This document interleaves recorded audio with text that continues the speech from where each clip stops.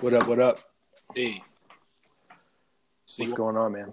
you want to do the intro today? Shoot, are we doing the intro? We should. Let's. I just have to say this is totally unrelated, but there was a live, full-grown bear inside the Stanley Hotel here in Colorado today. How did it get there? No one knows. They But it don't was know how a bear got in. Is it like near the woods or? the Stanley Hotel is where they shot The Shining. Okay. It's that hotel, and all I saw was a clip of a large bear just standing on top of the very nice tables in the lobby and just kind of grunting around doing his thing. That makes sense.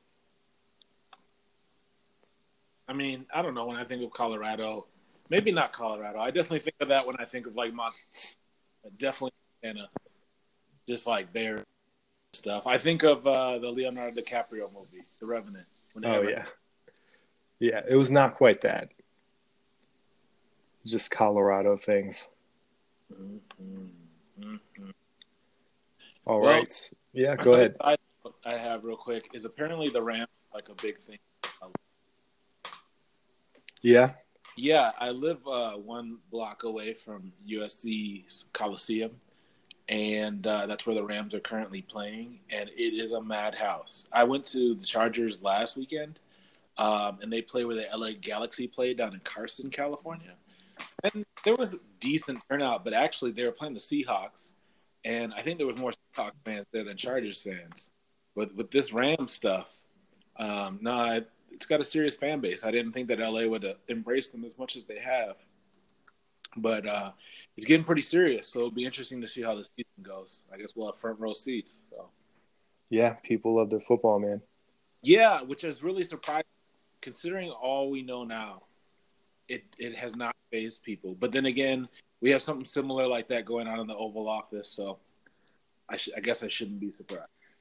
Yeah. Did you see that Broncos wide receiver is retiring to pursue his PhD so he can study mental health and CTE? I did not. I just saw it like 2 seconds ago. I forgot his name, but he's a wide receiver for the Broncos. I mean, but I feel like that's what you're seeing more and more. I think the guy's name is Jonathan Tuck. I believe his last name is Tuck. Maybe it's Justin Tuck. But he was a linebacker for the Philadelphia Eagles, and he recently graduated. He got out the NFL and went to Wharton's business program, the MBA program, and he's now an investment banker, I believe, on Wall Street. And I think that's becoming more and more of a thing where people are just trying to get as much money as they can for the least amount of damage. Do 3 or 4 years, get out, and actually do like another major career, which is an interesting turn of events in the NFL. Yeah. So Yeah, he was a tight end. It's Julius Thomas. okay. He's pursuing a PhD in psychology. Oh, you're talking about the Broncos guy. Okay. Yeah. Just wanted to get that fact out there. So yeah, go ahead, intro this episode 8, and then and kind of what our topic is and questions we'll be doing. Okay, so we're going to be talking about hip hop today. So this is going to be a fun one. So Joe and I got into a little debate over who is the best rapper of the 2010s, which would be our class of hip hop as it stands today. We all know the big three, which would be Drake, Kendrick, and Cole. So we got into a little debate as to who has more influence, who's technically the better rapper, who makes the best music out of the two best-selling artists out of that triumvirate. That would be Drake and Kendrick. And we had a little bit of a disagreement on that. And Cole. Drake and Cole. We're going to bring Cole into it too? Well, when you say triumvirate, that denotes 3, so I figured that's what you meant. Yeah, I did, but I meant the top selling 2 out of those, which would be Drake and Kendrick. Got it. Okay. Cole is more like the king of the underground, even though he's mainstream. Alrighty. All right, so let's get into it. Well, I think the main thing I said first about Kendrick was I felt like the reason why I would put him as number 1 is I feel like he transcends hip hop. And I guess in a way you could say that about Drake as well. But my argument is that I would have never included Drake as a pure rapper. To me, Drake from the very beginning has been a pop star, or at least from his second album. And what I said in the argument, one was that Kendrick, in my view, was a rapper that transcended hip hop, and then two, on Kendrick, that All Right is probably the culmination of the entire hip hop movement. I don't see how it gets more complete than that song in terms of trying to embody all of the messages over the last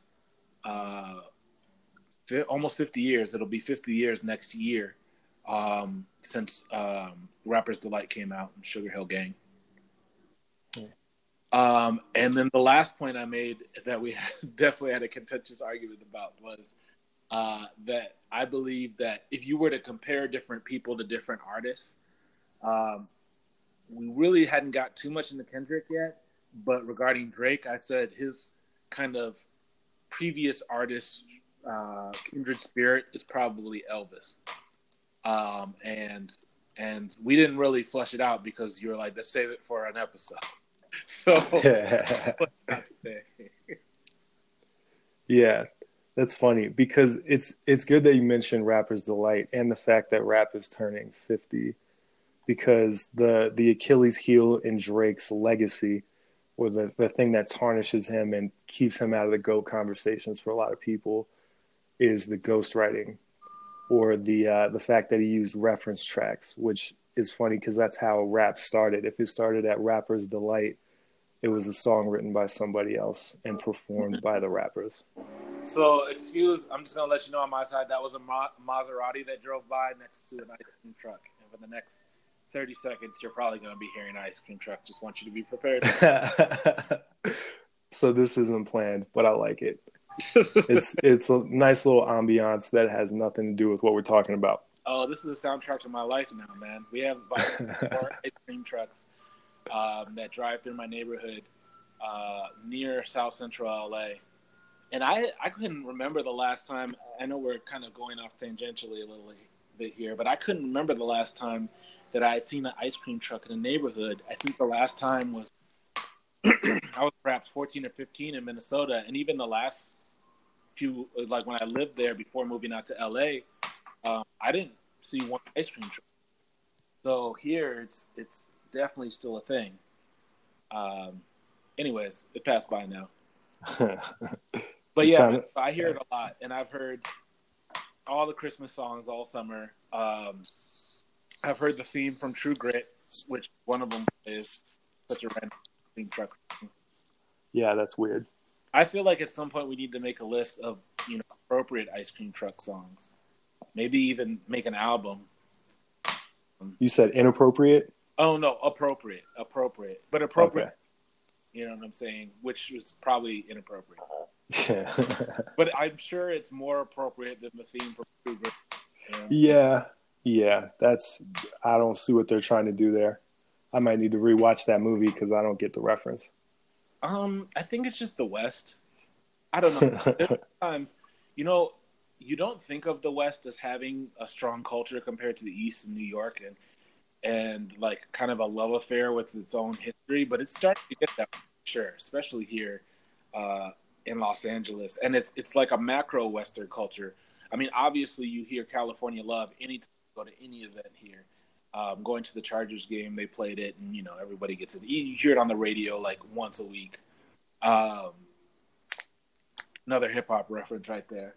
Yeah, and it's funny that you brought that up too. It's interesting because I just watched that Eagles documentary on Netflix, and perfect. The whole LA sound back then in the late '60s, early '70s was chasing after this desert, like outlaw Western kind of sound. Yeah. So anyway, so it's very much like that now. Sorry, I'm not gonna lie. I am multitasking because I'm trying to buy my USC tickets for when they play Arizona State. But anyways, we completely digressed.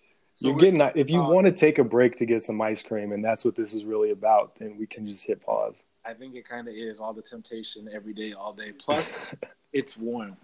But back to Rapper's Delight. It is 50 years old, and I just so the first point about Kendrick and All Right, or about Kendrick himself, but then the song All Right.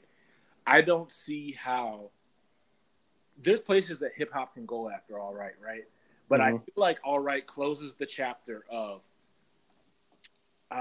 hip hop as like a black art form, black in America, the next stage of bebop, jazz, how avant-garde you can get within the traditional bounds of like really and still be called hip hop before you go to another genre. And that was the point I was trying to make about the song All Right. Yeah. And I think that's a strong argument. I wouldn't argue against that because that is one of the best songs, and especially the visuals that came with it. You've seen the video, right? Yes, of course. And the video is a masterpiece. It's one of the best hip-hop videos, one of the best music videos ever made. And it just does encapsulate the entire experience.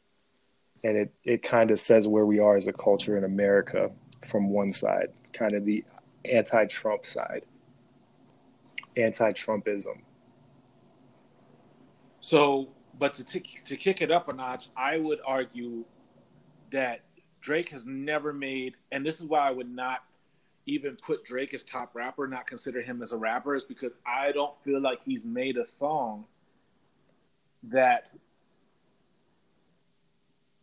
is a true rap, let's say, or hip hop classic in that sense. In the way that Kendrick. So a hip hop classic has to be political? No, I would not say that's the truth. But what I would say is that Drake, he had a couple of hip hop songs in his first mixtape for sure. I mean, you just think about Over. That was a hip hop song. But I'd say by the time he came out with his first full length LP that was not considered a mixtape, he had already started creating this new ground where it was R&B pop that was influenced by hip hop, but it was no longer hip hop anymore.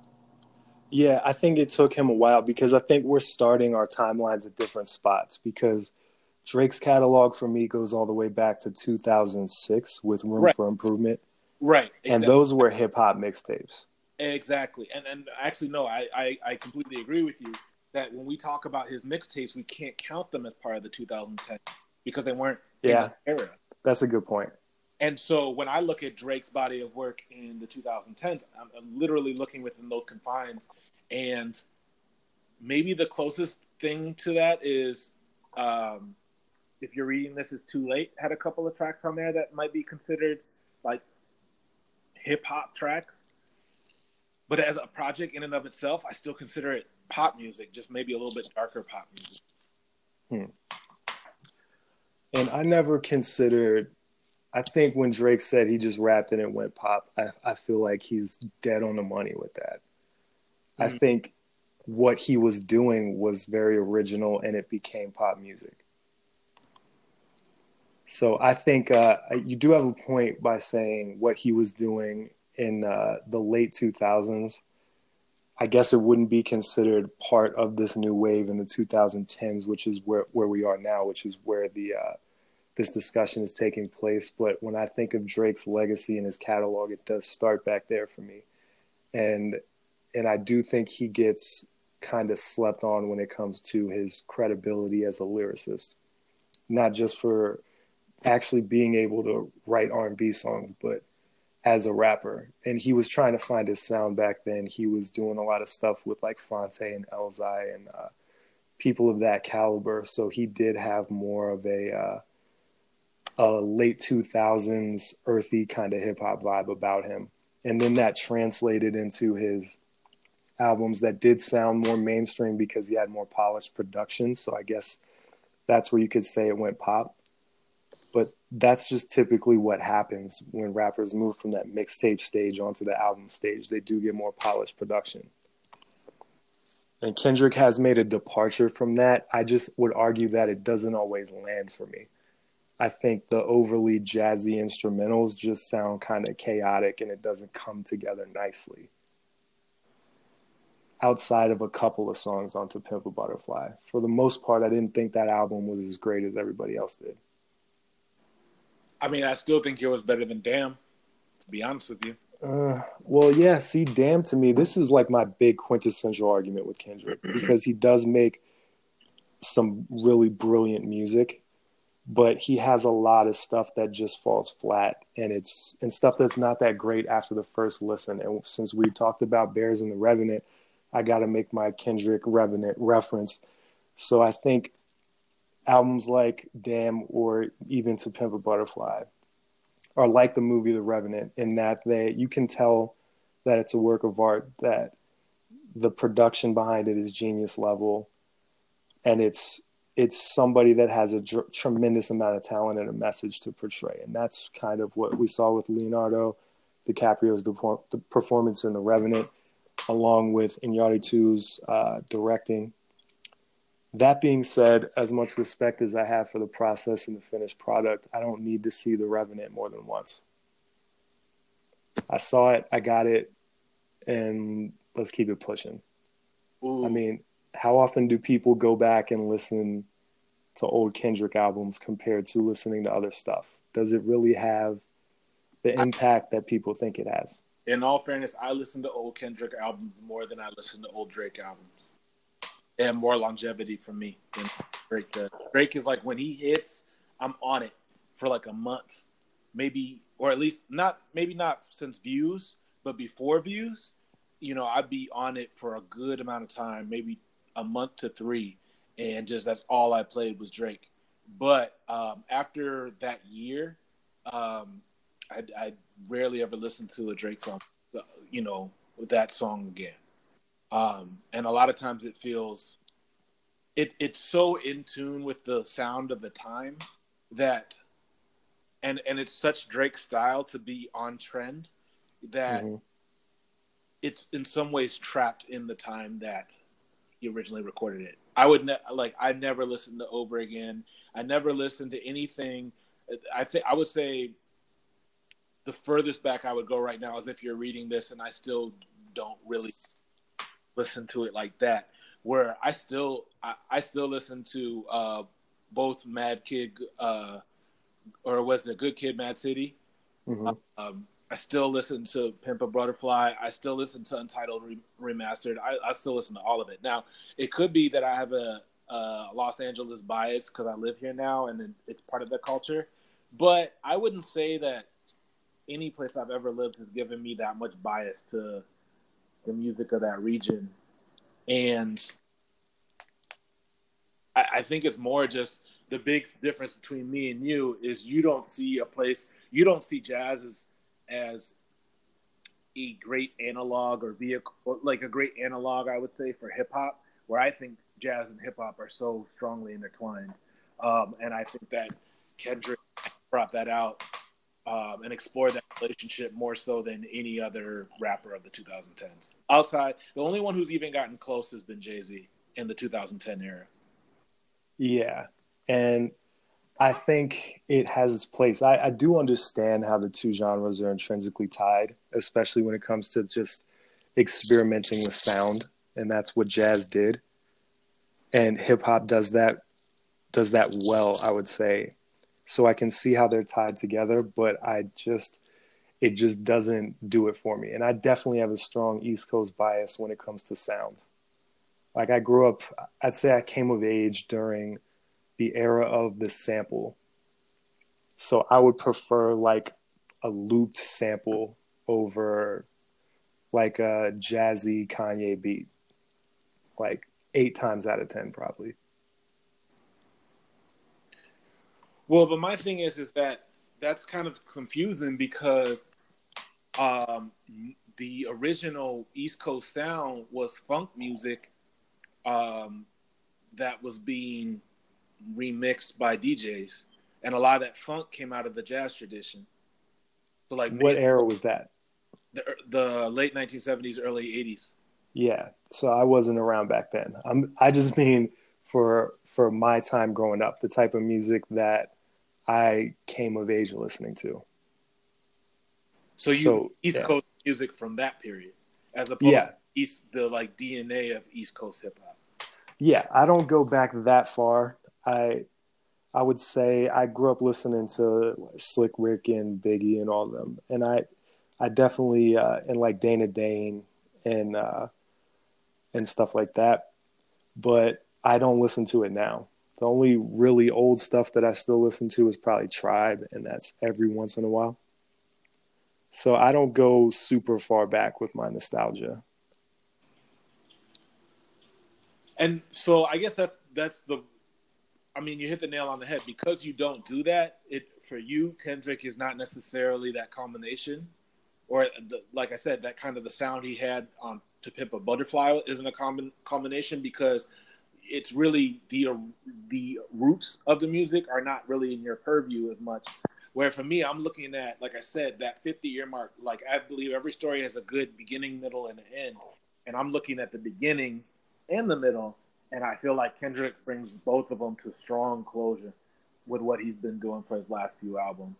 And I'm not saying that hip hop is dead. I think hip hop is alive as an influence, but I just don't see how after Jay Z bows out, after Kendrick finishes his career, um, we can talk about Cole in a second because I feel like Cole is talented, but I honestly don't think that Cole drives the music or the culture as much as Kendrick does or Jay Z. I think that we'll be on to the next stage where, um, just like I'm just thinking of a genre that moved on. Let's say blues had its roots in like Delta folk country music, and then it kind of culminated in I want to say probably the early '80s. I think that period of time. What we're talking about, the 1920s to the '80s, so it's about a 50-year time span. I think that that's what we're looking at with hip hop, where it'll be a strong influence, but you won't see bluesmen dominating any kind of charts. Yeah. It will be a different art form that maybe has strong hip hop influence, but is no longer hip hop. Not as we've known it. You know. Yeah, the torch is already being passed. So I mean the last people that are holding up the mantle for hip hop as we knew it are pretty much elder millennials, people in our age bracket, and once they're done rapping, I mean, it's going to become something else. So I'm with you there. And I'm not sure what comes next. I'm not sure what comes after this cuz I don't understand the direction that music is taking, but who knows, maybe we'll get something great afterwards. Um, I mean, so I the before we move on to kind of the next big point, I do feel like part of the reasons why the mumble rappers are so hard for us to listen to, and most people I'd say who are maybe our age, or let's say, so you're 30, I'm 31, right? And we have, I would say, people 27 and older. It's difficult for them to listen to the mumble rappers, is because I think it is enough of a departure from what we would consider hip hop to where it's a Hmm. genre. Yeah. And just another point, if we are, before we move, because I did just want to say the reason why I think Drake is more influential than Kendrick and why I think his overall catalog is better is not just consistency. Because even when Drake has had a couple of subpar albums by his standards, they're still very good, very listenable albums. I would say where Kendrick is drawing his inspiration a lot from music of the past, Drake is kind of trying to find the next thing to latch onto. And he's trying to find new ways to push the genre. And I feel like Drake doesn't get enough credit for doing that. I feel like he's bringing this whole new Caribbean infused Toronto type hip hop R&B style to the forefront.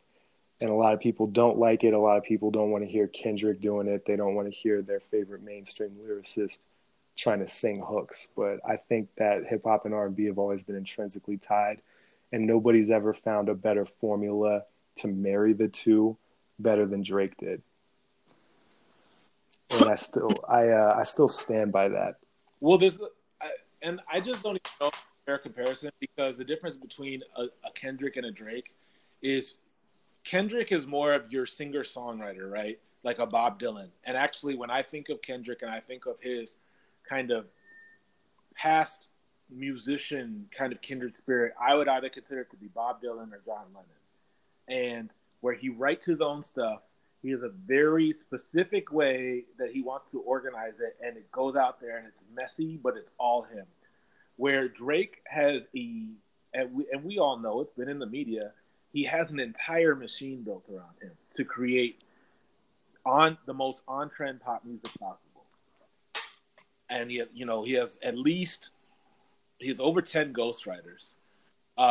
He's got all of the best beat makers or producers out there, trying to make beats that fit that style. And half the time, with the beats that he's actually going on, they're demos that other rappers made first, and he finds them catchy, and he sees that they're getting success in places like Atlanta. And then basically, because it hasn't hit the national stage yet, he co-ops the song, makes his own verse, buys them out of the song, and then puts his verse on it. And I would say he's got to be involved in the process, because some of the things he puts on there are pretty personal. But his work is much more by committee than I believe Kendrick's work is. And I think that's how you get a better product. What was that? I said, I think that's how you get a better product. I mean, there's that. I understand the argument why someone would say there's more integrity in somebody just putting out the whole product themselves, but that doesn't always lead to the best product.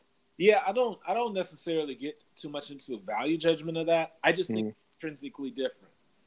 For example, so both Bob Dylan and Elvis were extremely influential musicians. Bob Dylan wrote for everybody. And everybody from like between 1950 and maybe not 1950, but definitely 1965 and 1979 did some version of a Bob Dylan song. And some of them he never was even credited on. And so he was kind of this creative force behind pop music in general, and particularly folk or country styled music. Elvis was kind of the opposite. Elvis was more of an ambassador of other people's music, and he put a twist on it that made it either digestible to groups that had would never have gotten exposure otherwise. But then he also put a flair on it that defined future music, and that's exactly what you're saying Drake does. Mm-hmm. And that's the reason why I said, to me, if Drake had any other similar artist in the past, it's like Elvis, where Elvis would have multiple number one hits out at the same time. Also, Elvis took music from musicians in Mississippi, black musicians in Mississippi, and brought it to a much broader audience in a way that was more digestible for the mainstream. And I think you pointed out that's what Drake is doing with not only the Caribbean rappers in Toronto, but I would look at Drake's career, and a lot of his influence is from Atlanta. So much so, when I was in Atlanta, people thought he was from there. And I said, no, he's from Toronto. They're like, no, he's not. He's here all the time. he's not from Atlanta. And what I think Drake did was he took Black American music and he made it world music, essentially. Yeah. And he took it beyond even just Canada, but he took it to the Middle East. He took it to Europe in a way that it was an underground thing, but it wasn't mainstream pop music in those places. And it was after Drake came to the fore. And I also would argue that a reason why it was more digestible when it was Drake is because he's half white and he's light skinned. He's quite fair skinned. Me and him have about the same complexion. And there's no doubt. I mean, you look at Bob Marley, his music was much more digestible to European audiences because he was more fair-skinned. Yeah, so there's always that racial component that does come into play too, that it's kind of just bubbling under the surface that nobody really addresses. So people do think that Drake has unfair advantages when it comes to his mainstream success. And a lot of other rappers have kind of said that's one of the big reasons why he's successful. And that's a value judgment, though. I wouldn't even want to get into that because it's like, what is fairness? Is there fairness in nature? Drake was the one who said Macklemore needs to shut up when I believe it was 2012 when Macklemore won Best Hip Hop Album at the Grammys over Kendrick's debut album, Good Kid, Mad City, and texted Kendrick and posted it all over Twitter saying you got robbed and this should have never happened. It was actually Drake who came out and said, dude, you won. Stop apologizing. Yeah. And I would agree with that sentiment. I think it's stupid. I think it's a dumb, and I'm trying to think of a way to put this that sounds correct, right? I'm trying to turn feelings into words right now. I think you have to accept institutions for what they are. Sometimes. Mm-hmm. Unless you're the one who owns the institution, right? So, like, the Oscars So White thing, for example. I think it's great that they did the protest, but from a personal perspective, not necessarily in terms of doing the protest. I'm not saying you shouldn't protest, but what I'm saying is that the expectation that the Oscars are going to be something more than what, like, the elite of America and with all that entails, I think is naive, right? Like, I think it's stupid to, like, assume or to assume that institutions are gonna completely change their goals in terms of, like, the socioeconomic side just because of the race side. So I guess what I'm trying to say in terms of the Drake situation is, like, you can be mad and say that he's been more financially successful because he's biracial, and I think that that's a fair argument. But to say that, oh, the reason why people enjoy his music more is because he's biracial, or that it speaks to more people, and that the only reason why your music isn't speaking to more people is because you're black, I think I just don't know if I completely buy that argument. Because there's been black artists, for example, we talk about Aretha passed away, who everybody knows R-E-S-P-E-C-T. Everyone knows You Made Me Feel Like a Natural Woman, and it became a mainstream sound. But then also, too, I think that Drake, in his approach, has gone out of his way to be as inclusive as possible. And one thing is that a lot of artists in general tend to be very introspective and personal with their music, and in some ways that makes it inaccessible to other people. And I think that what Drake has done, and I'll give him credit for, that any of the big people do, let's say Bob Dylan, let's say Bob Marley, let's say John Lennon, let's say I'm just trying to think of another one, Michael Jackson, Prince, my wife just chimed in. They make very personal music, but they make the personal universal, and that's a difficult thing to do. Mm-hmm. And I feel like Drake, I will give him credit for that.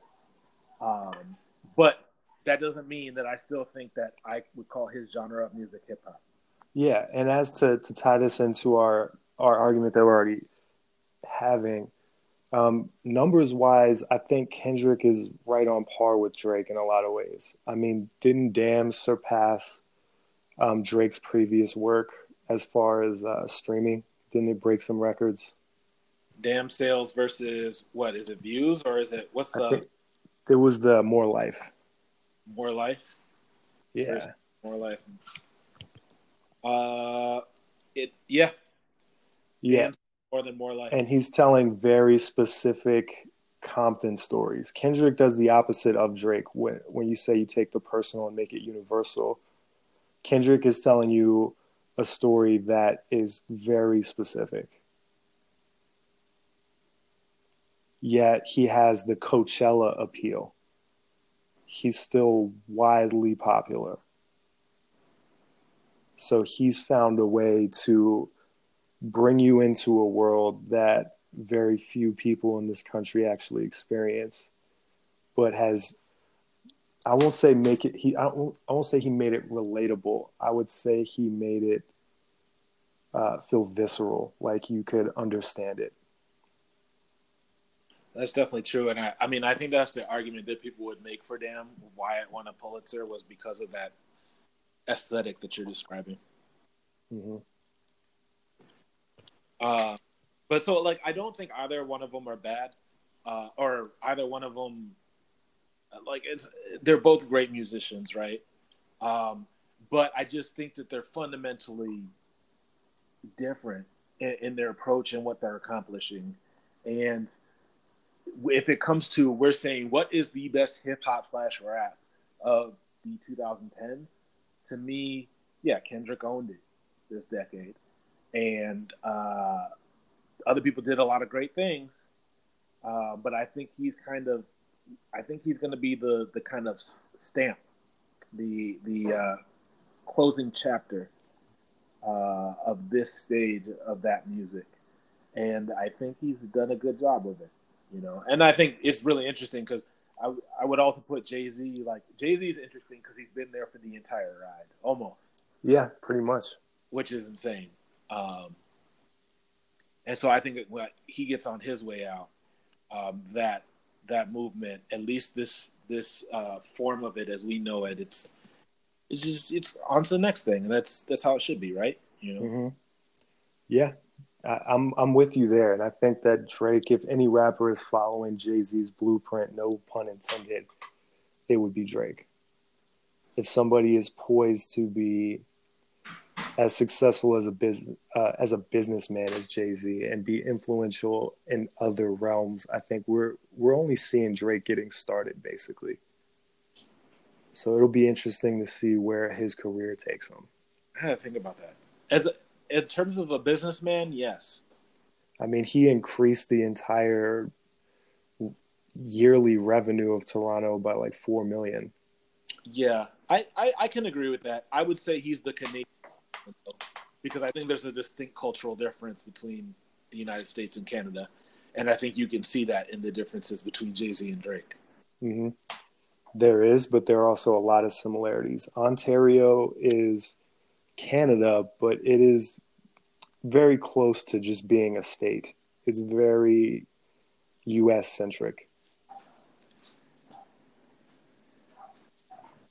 Yeah, but it's still Canada, man. It is, but it's barely Canada. I don't know, dude. I lived in Minnesota, and I think Minnesota has a strong culture, and it's not Canada. You know, Canada's another couple of degrees of latitude north, and I think it's the same way culturally. You know. Oh, you know, I got a lot of family up in Toronto.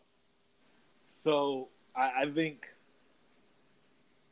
but it is what it is, and I think, you know, Toronto in general, in every, not just Drake, but, you know, their sports, their art scene, business scene. I mean, Canada as a country, and Toronto specifically, has done some amazing things in the last 50 years and grown in a way that very few cities in the world have grown. And so it's, you know, hats off to them. And it's interesting. It used to be, you know, an NBA player who's got drafted or traded to go to Toronto. It's like, what the hell? And now it's like they're all excited to go there.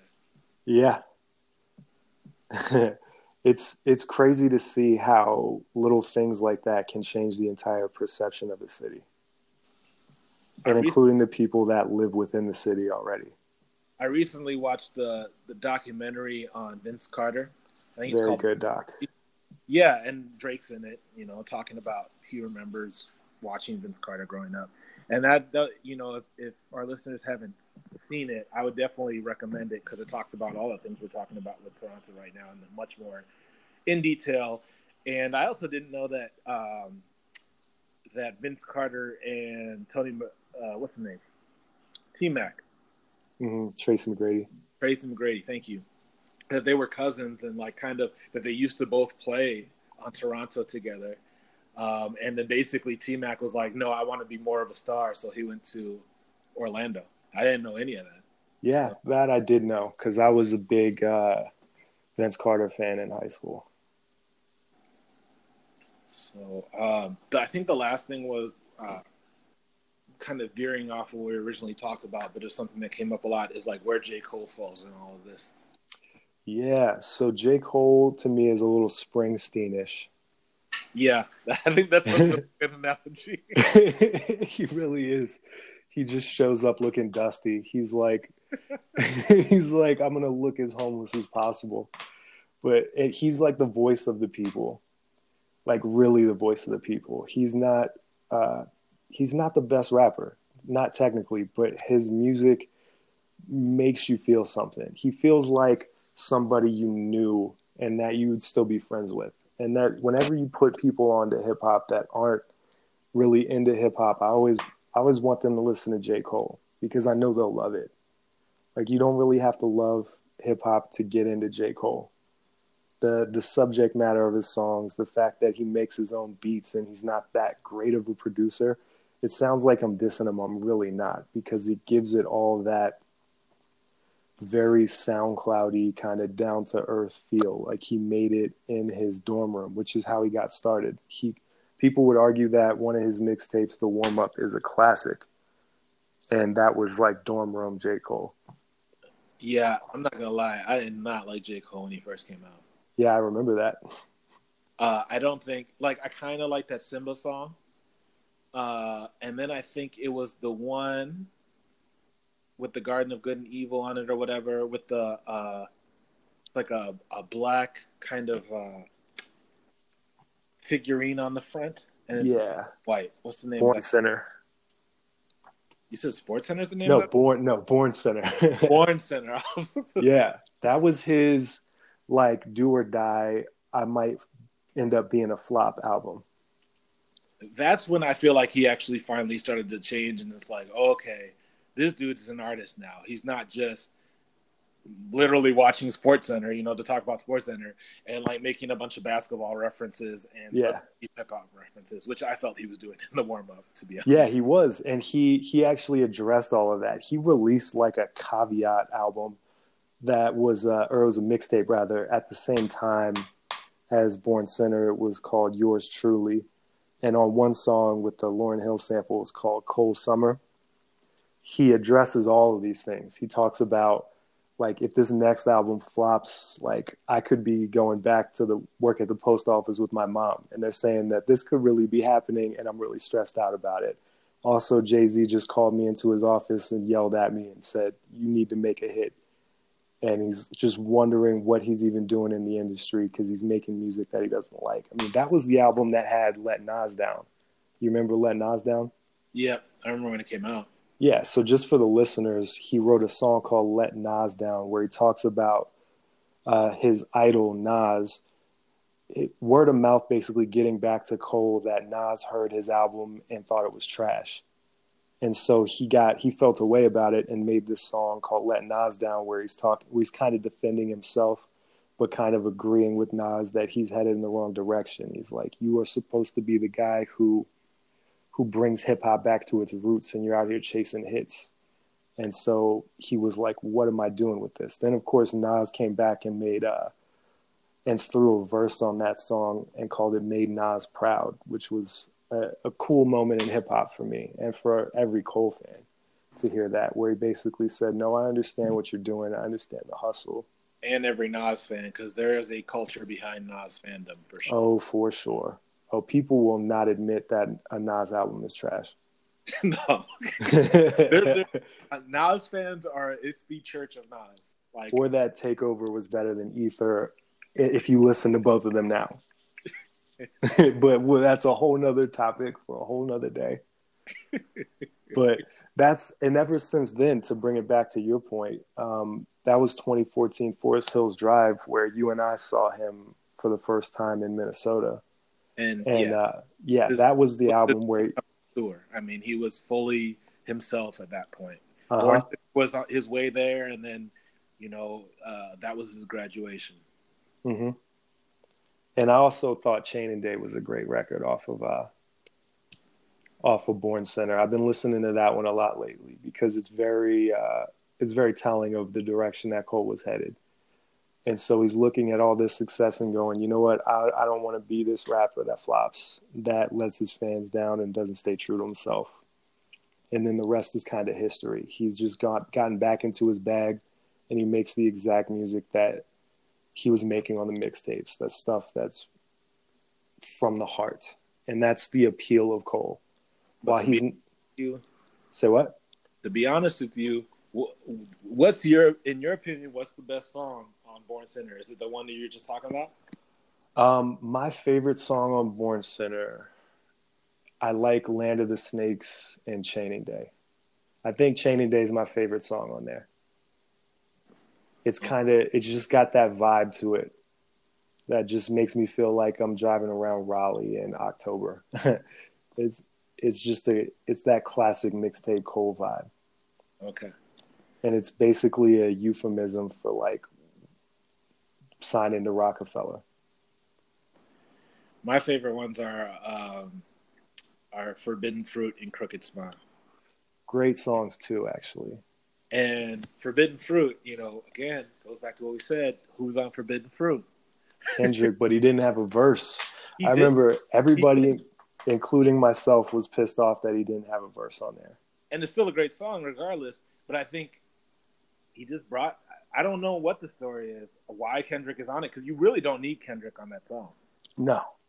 But it's still a fantastic song. Labels were doing that for a while, where they were putting people as features that didn't really need to be on the record, and I felt like it was just to juice the album a little bit and to do a little bit of promotion for other artists. Indeed. So one other thing I kind of want to talk to you about, because you tagged me in it the other day, and you go back and forth. I feel like you go back and forth on him internally. So what's up with Button? Where is he sitting for us? Where does he fall? Like, what is he important or is he not important? You said, why is he important? When I think of Joe Budden, all I think of is Pump It Up. That's the first thing I think of. Pump It Up was a jam, though. I don't know why people act like they didn't have Pump It Up on their mix CDs. Oh, they did, but it was like the same way that you had Laffy Taffy on your mix. No, dude.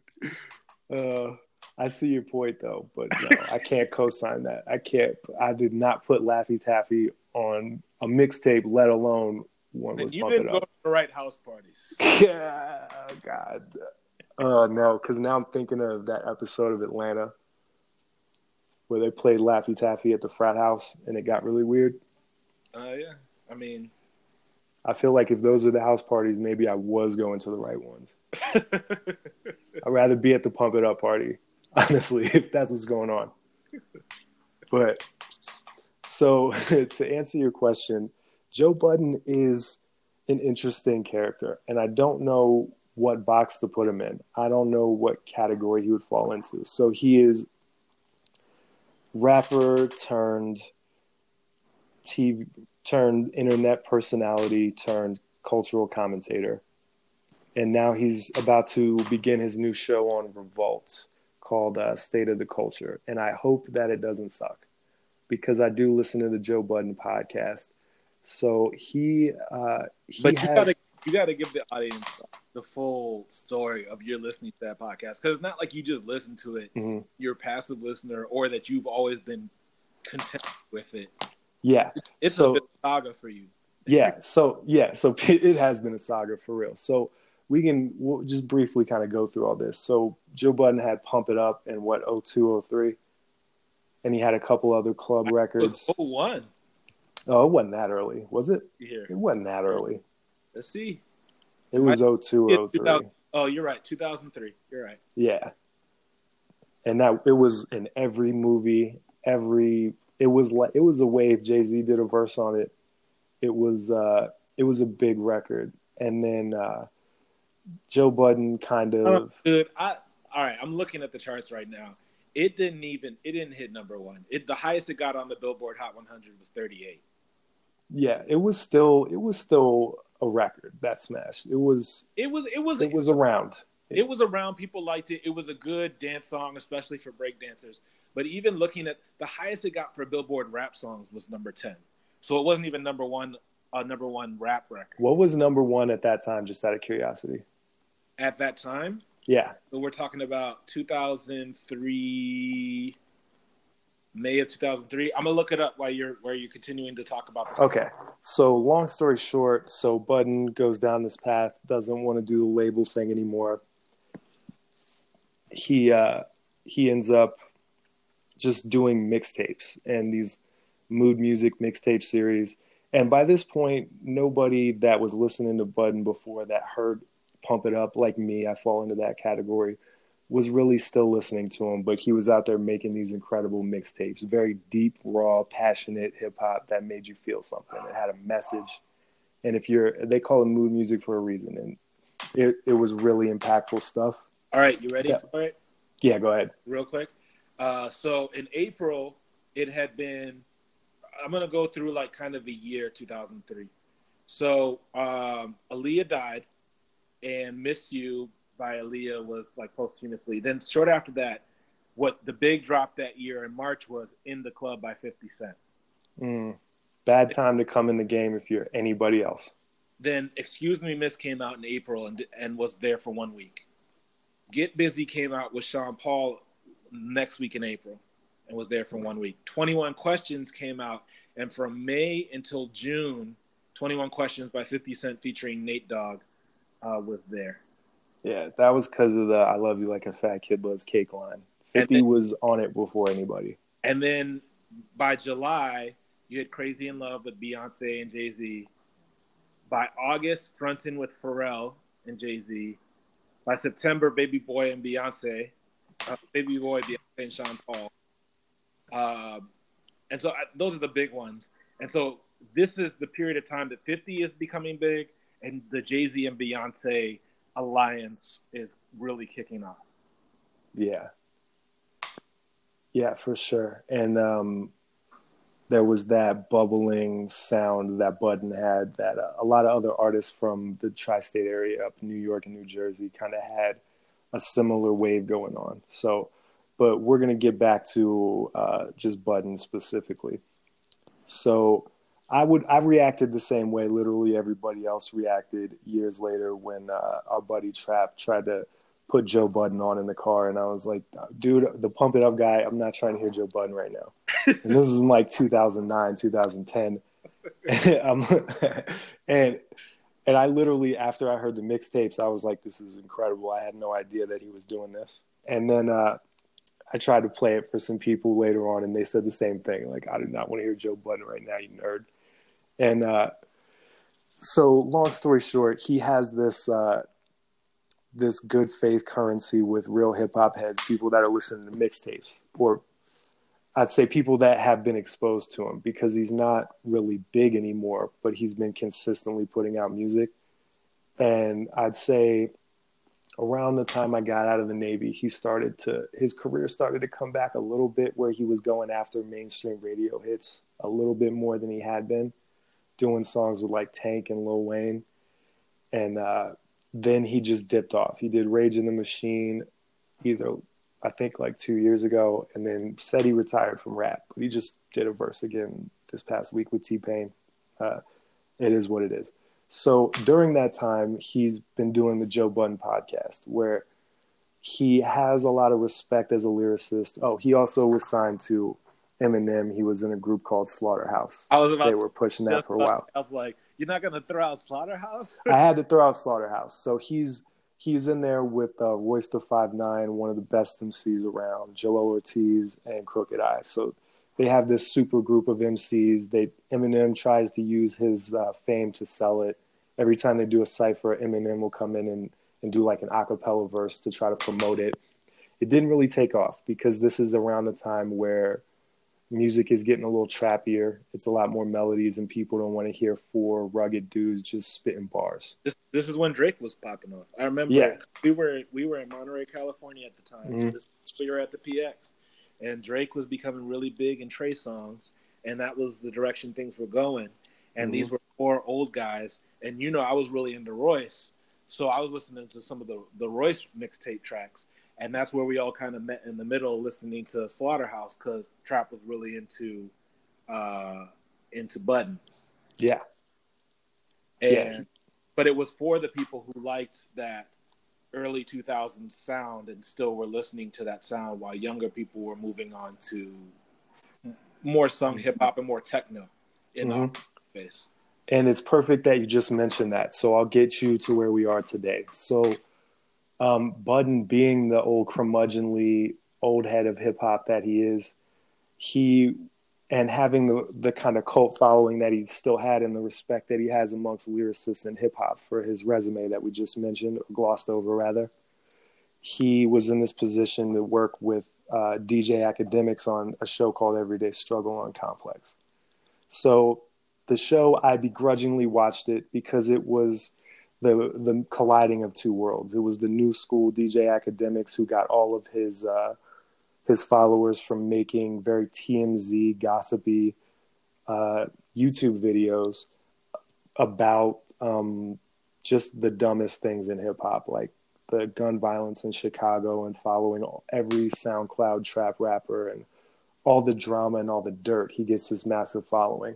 So he's more into who's popping, whose Instagram is this, that, and the third. Budden is the old hip hop head, and they clash on this show, Everyday Struggle. So I would watch it. The people who are watching it are from both sides, and it didn't really help a whole lot. It led to him yelling at Lil Yachty, and then rappers like Wale wanting to smack DJ Academics. The show didn't really get us anywhere as a community. It didn't really push the culture forward as they intended. It was mostly just people not hearing each other's sides. So Budden left there. There were some disputes financially. He left the show. It's still on, but I don't watch it. And his podcast has a very loyal following. They've been going on the road where they talk about, it has kind of the vibe of like a barbershop conversation about hip hop. It's very less structured than an actual talk show or an actual podcast. It's just guys kind of getting around to topics if and when they get to them. And it kind of pulls you in that way, or at least it does for me. And I know a lot of my friends watch and listen to the Budden podcast as well. Diddy obviously is a fan and thinks he can make some money off of it. So he signed Budden to Revolt, and the Joe Budden podcast is about to get moved to Spotify, I believe. And they might start putting that up on Revolt too. So he's seen as somebody who does have a voice in hip hop, like a veteran MC that will talk about the state of the culture. And he is funny, and he does have an entertaining personality. And then especially around his friends who are always keeping him honest, kind of making fun of him, it does make for a good listen, although a lot of times there's not a lot of substance. So I'll say there's give and take for that. So it'd be interesting to see how they try to turn it into a show. Question. So I was seeing that, and I had heard that he was on Love and Hip Hop, and that there was some interaction between him and Cardi B. And I saw that he was on Love and Hip Hop New York between 2013 and 2014. So did Everyday Struggle come first, or was it Love and Hip Hop and then Everyday Struggle? Love and Hip Hop was first. Okay. And I think he started. So that brought his profile more to the mainstream, more so than the Slaughterhouse thing did with hip hop. It did, because he was on there with rappers like Fabulous and T.I., I think. I didn't watch Love and Hip Hop, and I hate when they talk about it on the show because they're mentioning a bunch of people I don't know. But yeah, it did raise his profile quite a bit, and probably brought a lot of people into the podcast since they talk about it regularly. Apparently, it was like here it is. It was one of the highest rated unscripted franchise in cable television history. And it was the most popular show in the Black Belt, which, for listeners who don't know, in the South and the Mid-Atlantic, all the areas that originally had a lot of the plantations where slaves lived, have been historically Black regions of the country. And this region, where if you look at demographic charts, you can see it, has been historically called the black belt. And so it's saying that, it basically dominated those television markets. Yeah, and they kind of use those elements to their advantage when they go on the road. So they do like truth or dare with couples in the crowd and stuff like that, and upload those. That's not really my cup of tea, but they cater to a lot of different audiences. I'm gonna close this real quick. The soundtrack came back, so Yeah, it sounds like a little Yachty song's about to start. pretty much, or Takeshi or something. God. Is he all right? I heard he was in the hospital. He got assaulted or something. Yeah, he's beefing with Ludacris. That's his thing. Yeah. Of all the people the people I know is God. If you mention him, he just goes hammer. I think he's losing his bite a little bit, because if you threaten to murder literally everyone who talks about you and then you never do it, I don't think people are going to think that you're going to do it anymore. So does Button matter in the future? I mean, like, to me, I've never been able to get fully invested in him, because I'm just like, what do you do? Like, what value do you bring? But maybe that's just the era we're in now. I mean, with the reality television show and reality television presidents, that, like, it's just about personality more than value. Mm-hmm. That's why he's, people are advertising his stuff. Like the photo you sent me is that it's just, well, we know that somebody's paying attention, so we're just going to milk it. You think that's what it is? I think that has something to do with it. I mean, that's how you get any business invested in you these days. It's like, do you already have eyes? Well, then just transfer them over here, and we'll make that audience bigger. So what I want to see from this podcast is more structure, because I think you do have a valid point in saying and challenging that and saying, I'm not going to listen to something where I'm not going to learn anything. And I feel like a lot of people are going to feel the same way. They're going to look at it and go, what am I supposed to be getting out of this? If they don't add some structure to it, because they can just go on rants about nothing for like long periods of time. So if I'm on a road trip and I'm listening to this whole podcast all at one time, like, I would hope that there would be big pockets of meatier conversation, something that I'm actually going to scratch my head about or be like, okay, that was interesting, or I disagree with that, but that's not going to come without structure. So that has been something that frustrates me about their platform, is that they do seem to kind of have that attitude where they're like, well, we can just put out whatever and people will listen to it. Because that is kind of the attitude of a lot of podcasters. Okay. So, yeah, I don't know what the platform of the show is going to be. There hasn't been much information that's come out. So, I mean, he's been doing this thing called Pull Up, where he just talks to an artist for like an hour, or someone that's a personality that's somehow tied to hip hop. And I see what they're trying to do. I feel like he has all the talent to make it work, but he has to adopt a little bit more of a journalistic mind state to keep it from just being rambling. And then it's like I'm just watching two people have a conversation that I shouldn't be involved in. Okay. Makes more sense. Is there anything else you think that we need to kind of flush out about 2010's hip hop? I feel like we've kind of got the hierarchy and we've got the actors. I'm not sure that is there anything I'm missing? I mean, there's all the next tier rappers. There's all those that would fall under the big three. But I don't think we need to go into all of that, because when we're talking about the grand scheme of the 2010s, I think we've covered the ones that are the most influential. I mean, yeah, because we're almost to 2020. Mm-hmm. And I think the next one we're waiting on, I mean, Cole's got some more projects coming that are mixtapes, and I think those are going to be really fun. I'm looking forward to that. But the next album should be Kendrick. So we'll see how that goes. You said something along the line that, like, you're getting to a point where you might just be done with the avid fanboy period of at least hip-hop music. I don't know if you meant music in general. What did you mean by that? I think I kind of just mean music. I think it's just where I'm getting age-wise in my mentality. It's like some of the more frivolous stuff, it has a time and a place. But I mean, I'm not in those places at those times anymore. So it, I don't care about club records. I, I don't want to hear stuff that doesn't add value to my life unless it's really good. It has to be a really good product for me to want to listen to it. So I just have my gym music. And like I said, like we kind of covered in this podcast, I mean, like the last three really, really exciting artists are Cole, Drake, and Kendrick. And I feel like they're going to hang it up soon within the next 5 years for sure. So, I mean, and Jay-Z, I mean, how much longer can Jay-Z honestly stay interested in rapping? Well, my prediction for Jay-Z is that he's going to continue to do this thing where he's riding Beyonce sound because she has another like 20 years of longevity. Oh, yeah. And so I think he'll just throw in a verse here or there to like kind of pepper it with some hip hop flair. But I don't think that. Well, I say that, but then 444 was what it was. It was a great album. It was a great album. Yeah, I mean, it was one of his better albums of all time. Mm-hmm.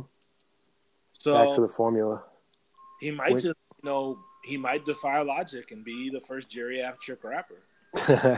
He's going to be the Sinatra of rap. If we're making old school musical reference, Jay-Z is absolutely our generation's Sinatra.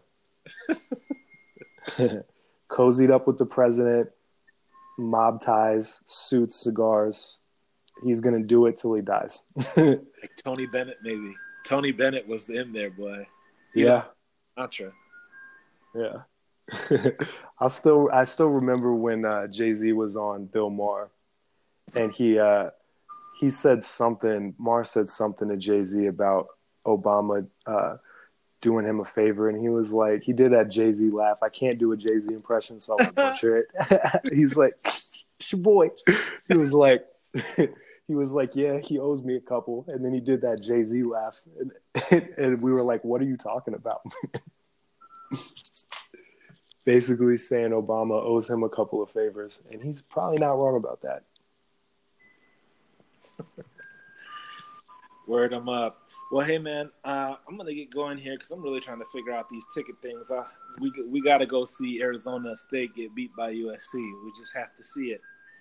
So, and it's very difficult to purchase these tickets when you're having a very passionate debate about hip hop. So, absolutely right. I appreciate the combo though, and I'm glad we had an impromptu episode 8. Boom, bonus episode. You're welcome. And we will be having our next episode, I believe. What's today? What's the date today? 25th or 26th. Oh shit.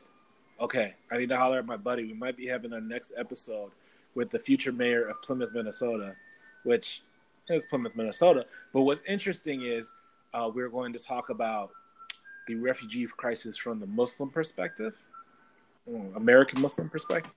I think it'll be really interesting to see what he has to say and kind of what we can bring to fore in terms of kind of the numbers behind this and the trends behind the issue. Mm-hmm. So until then, that's going to be a good one. I said so. Until then, right? Oh yeah, for sure. I'm sorry, it's the ice cream truck now. I want ice cream, and it's getting me all in my head. No, dude, like I'll be at school and I'm hearing this music, and I'm just like kind of maybe whistling it to myself. It doesn't fit this conversation that we're having. Well, I mean, Gucci, I guess. If we were talking about Gucci Mane. Burp. All right, man. I'll let you later.